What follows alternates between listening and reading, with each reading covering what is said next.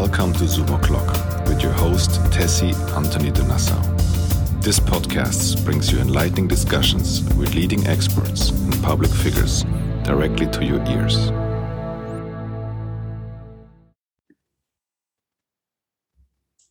Hello, everyone, and welcome to Zoom O'Clock with your host, Tessie Anthony de Nassau. Today, I have a very exciting participant at our podcast today, Miss Biljana Sirakova. She is the EU Youth Coordinator at the Directorate General for Education, Youth, Culture and Sports. Hi, Biljana. Hello, Tess. It's a pleasure to talk to you today. It is such a pleasure to talk to you as well. I have prepared quite a few questions because, of course, I work with youth as well as you do, and specifically the European Union. There's so much going on, and I'm sure that the young people listening to this podcast, either on Apple, Spotify, and on other channels, or watching us on YouTube, want to know a lot about how you work and how they can get involved. So if you're ready, I would start with my first question. Sure. So, dear Biljana, let's start with a very important topic. How to make the European Union more inclusive. Well, it is an important topic for us. Tessie, I have to tell you, inclusion is one of the three priorities that we have, digital, green, and inclusive. And it is something that we try to integrate across all EU policies. Mm-hmm. I can, for instance, speak about our mobility programs because maybe some of your listeners have taken part in an Erasmus Plus exchange or are thinking about it. So Erasmus Plus, but also our youth program, European Solidarity Corps, have been renewed this year. They have an increased budget and they have been made more digital, green and inclusive. And why is that? We would like that many more young people across the European Union have the opportunity to participate in these programs and to benefit from them. So how we are doing that, the criteria have been changed. Many more youth organizations are allowed in, and there are certain other practicalities, but we have made changes to make these programs reach a bigger number of people. For this inclusion perspective, we are also working very closely with different stakeholders because at the end, I think if we want to be inclusive, we need to understand what are the needs of these groups that we are talking about, whether we want to include, young people with disabilities or young people with fewer opportunities from migrant backgrounds, whatever we are talking about. I think at the end, it is they who know best what are their needs, and they will be the ones who have the solutions to how do we address the challenges they are facing. So we have to work very close hand in hand with the different stakeholders, with NGOs, platforms, networks that are representing them, and also with authorities at national, regional, local level. So this is some of the things that we are working on. That is really exciting. When you talk about budget, just out of curiosity, what are we talking about? Well, it's a bit difficult to quantify because we have so many programs. And again, some of the actually fund is available at national level or regional or local. So I do not know if I don't think I can give you one figure on kind of this inclusion dimension. I mean, as said, I think when we have, these priorities, the point is that you integrate them across the board in every action, in every new project, in every initiative. And this is how you really embed them in the process. So they are not a specific side program that has budget to attach to it. It's almost like a mindset, and you want to see it all through the board. So I don't think that there is a specific number to it.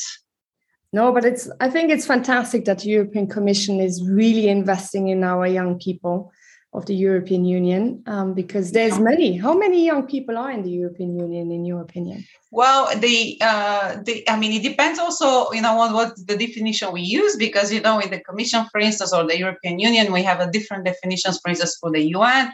But for our kind of statistical purposes, when we talk about youth, we talk about 15 to 29 years old people. Mm-hmm. And so as a group, you can understand that they are facing very, very different challenges. I mean, for instance, we are talking about youngsters who are, still in school. So maybe things specific to education, digital education right now, or studying online may be, something they're interested about. But then when you talk about people who are after maybe their university studies, transition from education to employment is a big point of interest for them, and having these quality opportunities to enter the labor market or quality traineeship and help in making this transition. And also other things like housing options, etc., come to mind. So there are many different challenges for this group. They're not a homogeneous group at all. Wow, very, very interesting.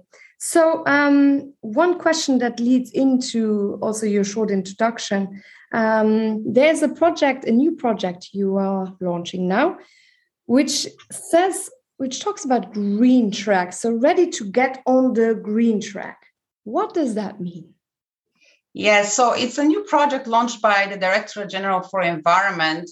And I just want to back up and start to say that I think we all agree that young people have very good ideas. They have a lot to offer in terms of original solutions, very unique perspective of how to address challenges, for instance, as climate change, and energy, and then kind of courage and boldness to speak up, voice concerns. We see this in the youth climate movement.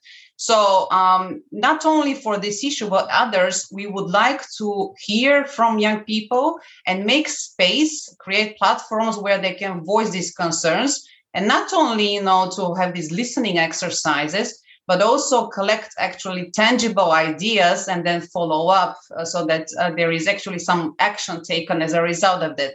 So on the Green Track campaign, it's about a virtual train, and you can see it if you Google and find it, that will be collecting ideas from young people linked to environment and climate action.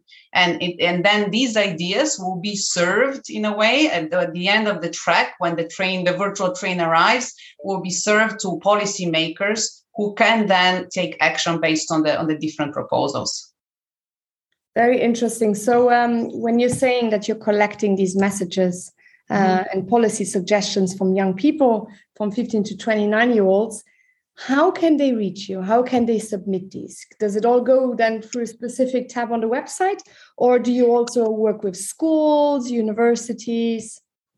Yes, we do work with a lot of different stakeholders. So our kind of one-stop shop for youth is the European Youth Portal. So you can easily find it. Mm-hmm. And there, young people, and actually not only even from those ages, there may be some materials that are relevant even beyond these ages, can find, information about these programs that I mentioned, mobility programs, learning abroad programs, volunteering, etc. They can find also information about hopefully our upcoming European Year of Youth 2022. There will be a map of the different events that will be taking place as a result of the year. So people can orient themselves and see what is available to them. And there is already a way to introduce their ideas. We started a couple of weeks ago, kind of a co-creation process for the European Year of Youth, because we do not want this year, it's not an EU year, it is a year co-created with young people and youth stakeholders. So we have launched a short survey to already start asking them some questions of what is the year they want to see, what kind of formats, what kind of events and initiatives. And this is only the first step. In basically the coming month, there will be the additional portal launched specifically on the year. So I would direct everyone to this portal because it's a very good first step to start. Wow, that's really interesting. I make sure as well I put a link of the European Youth Portal in our show notes. Then a question that is close to my heart, obviously, the topic of kindness. On Saturday is International Day of Kindness, the 13th of November. What is the European Commission doing about it, and you specifically as EU Youth Coordinator? Yeah, that's a great word. I don't think, interestingly, as a word kindness, I've seen it in any of our, kind of communication and paper. And I think it's something that we have to really think about. When we talk about what comes to mind is we talk about a lot about volunteering, of course, and this is the big program that we have, European Solidarity Corps, where young people can apply and volunteer, whether it's abroad in another EU country or locally, for a community, for different projects. The new thing in the new program I mentioned is humanitarian aid, which is now integrated, so they can even volunteer in activities well beyond Europe. So this is the thing that comes to mind.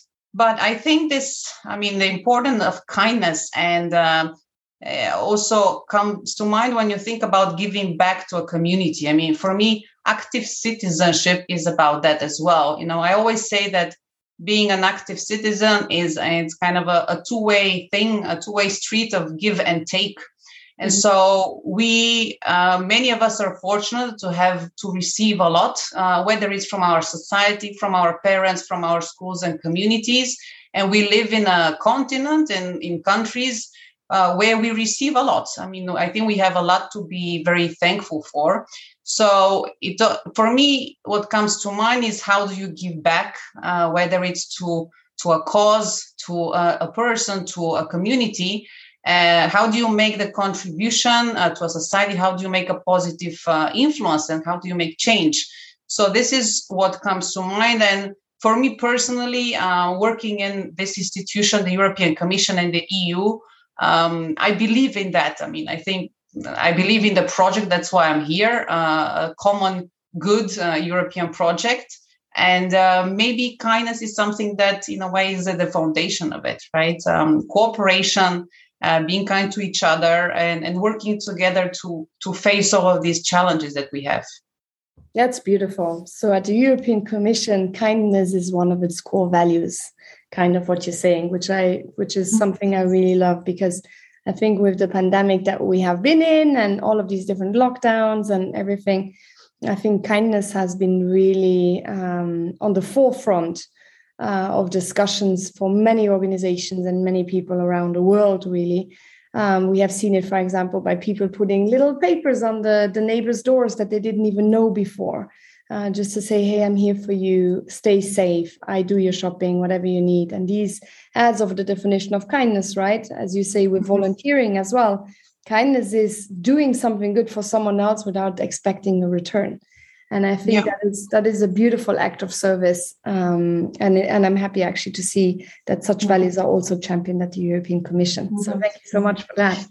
And if I can say, Tessie, I mean, you said it's of course, it's a service. I think it's also a little bit self-service. I mean, there are also studies that suggest that, when you are positive towards others and actually do good deeds, it acts like a boomerang and comes right back at you. And actually, you can be more successful and more happy. Actually giving and having, doing kind thing for others. It is something that works in your own interest at the end, which is quite amazing. That is such a win-win. Absolutely. So the next question then, the European Youth Event, EYE. What is it? So this event is organized by the European Parliament. We in the Commission also have a similar event, European Youth Week, which next year will be the year. But this is organized at the Parliament, and it just happened now in October. It took place in Strasbourg, although a big number of people joined virtually.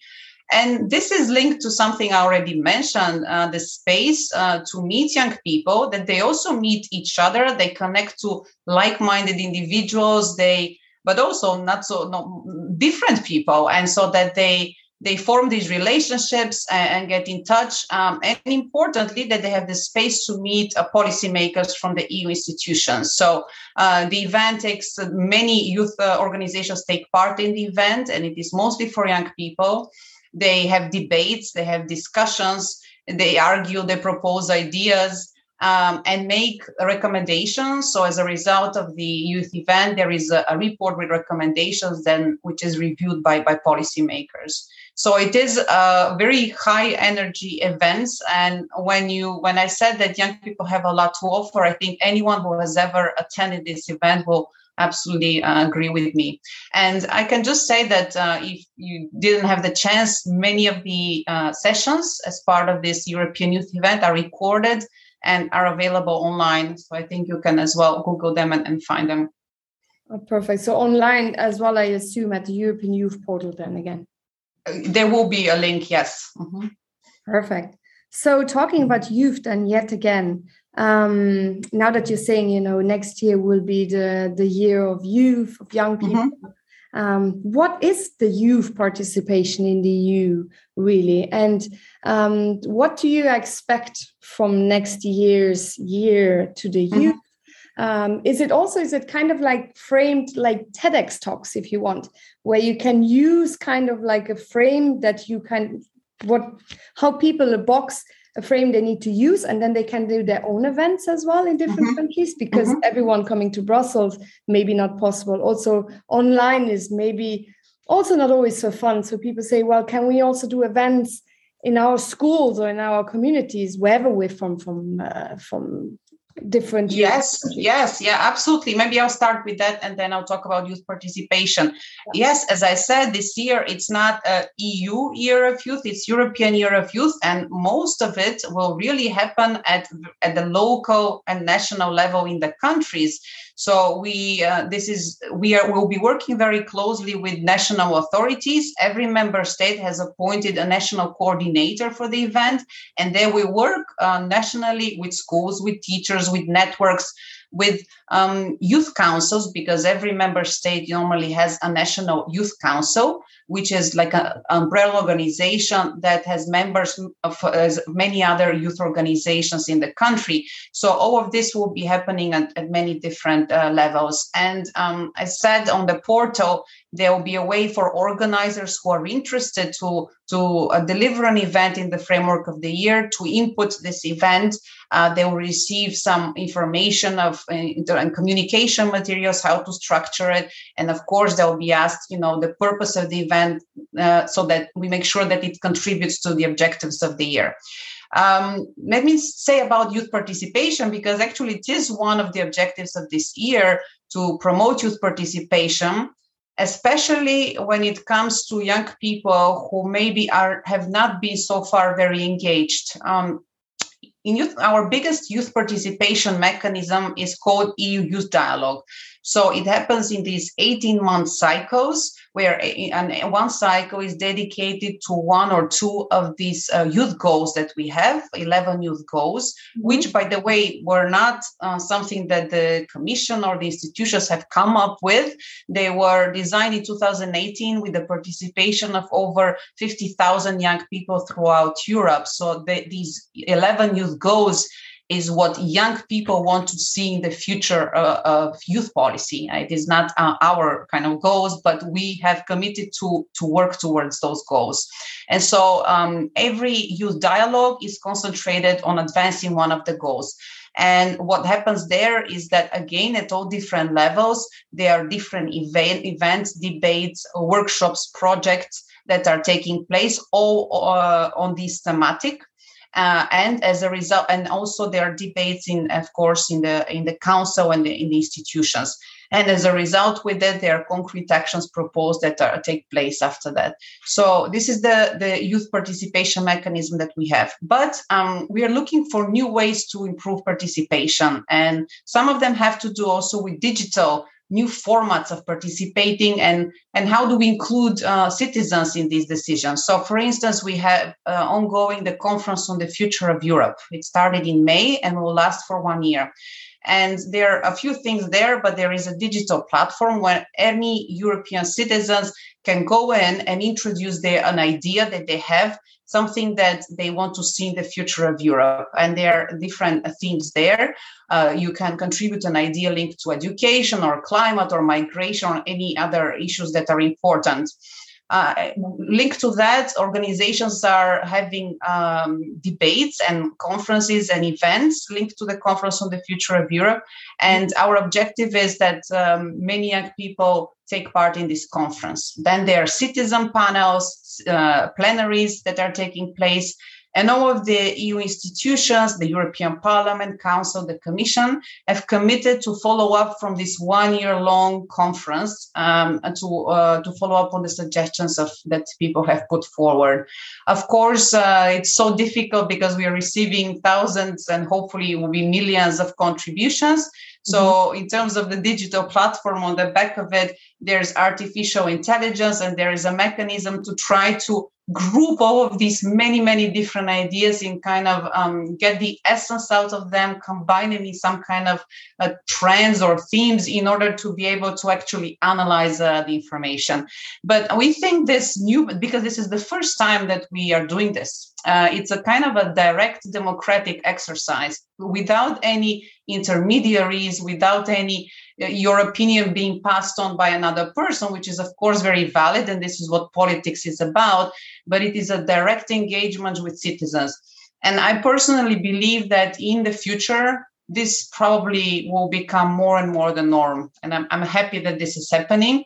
I think, though, it has to be accompanied by a lot of efforts in terms of fighting disinformation and promoting this kind of active citizenship and citizenship education, because it is great that, we are opening and asking for people's ideas, but we also need to build up the knowledge and the capacities and share the information so that we don't have certain decisions that surface that can be really counterproductive sometimes for people. I think this is partly what happened with Brexit, right? So there is sometimes can be a danger in leaving everything to the people. I think we have to do it, but it has to go hand in hand with the process of fighting disinformation, educating people, and again, supporting this citizenship. Fantastic. Wow. Well, I'm really excited about all of these projects. We have run out of time as this is just such an important topic. So I will make sure I put all of the links below and make sure everyone knows where to find the different informations and how they can get involved, no matter who they are. And also the parents who get involved, the teachers, the mentors, and also corporates, of course. All this is a whole collaboration exercise for Europe, which is really fantastic. So thank you so much, Biljana. One last question before I leave you. What is one of your most favorite books, quotes, or podcasts that you would leave us with, where you say, people, go get it, listen to it, or check this out. This is something that really inspires me. Sure. Thank you for the question, Tessie. Not to mention competition, because I think it is not competition, but I'll mention a podcast, which is called Lights on Europe, because my perspective today has been from the EU institutions, Europe. And so this is why what I want to mention. So this is someone, a lady who is very passionate about all of these topics that we also discussed. So this is what I would recommend to your listeners, Lights on Europe podcast. Thank you so much, Biljana. Well, this is it. Thank you so much. As you can hear, my baby just woke up, so I'm going to attend to him. And wish you a beautiful rest of the day. For everyone listening in, please subscribe, comment, like, and share. And speak to you all very soon. Thank you for your time, Biljana. Thank you, Tessie. It was a pleasure. Goodbye. Bye. Thank you for listening to this Zoom O'Clock. We hope this discussion was insightful and has provoked some new ideas for you. Please share and subscribe. If you like to keep in touch with your host, you can find her on Instagram under Tessie_from_Luxembourg and on Twitter under Tessie_DE.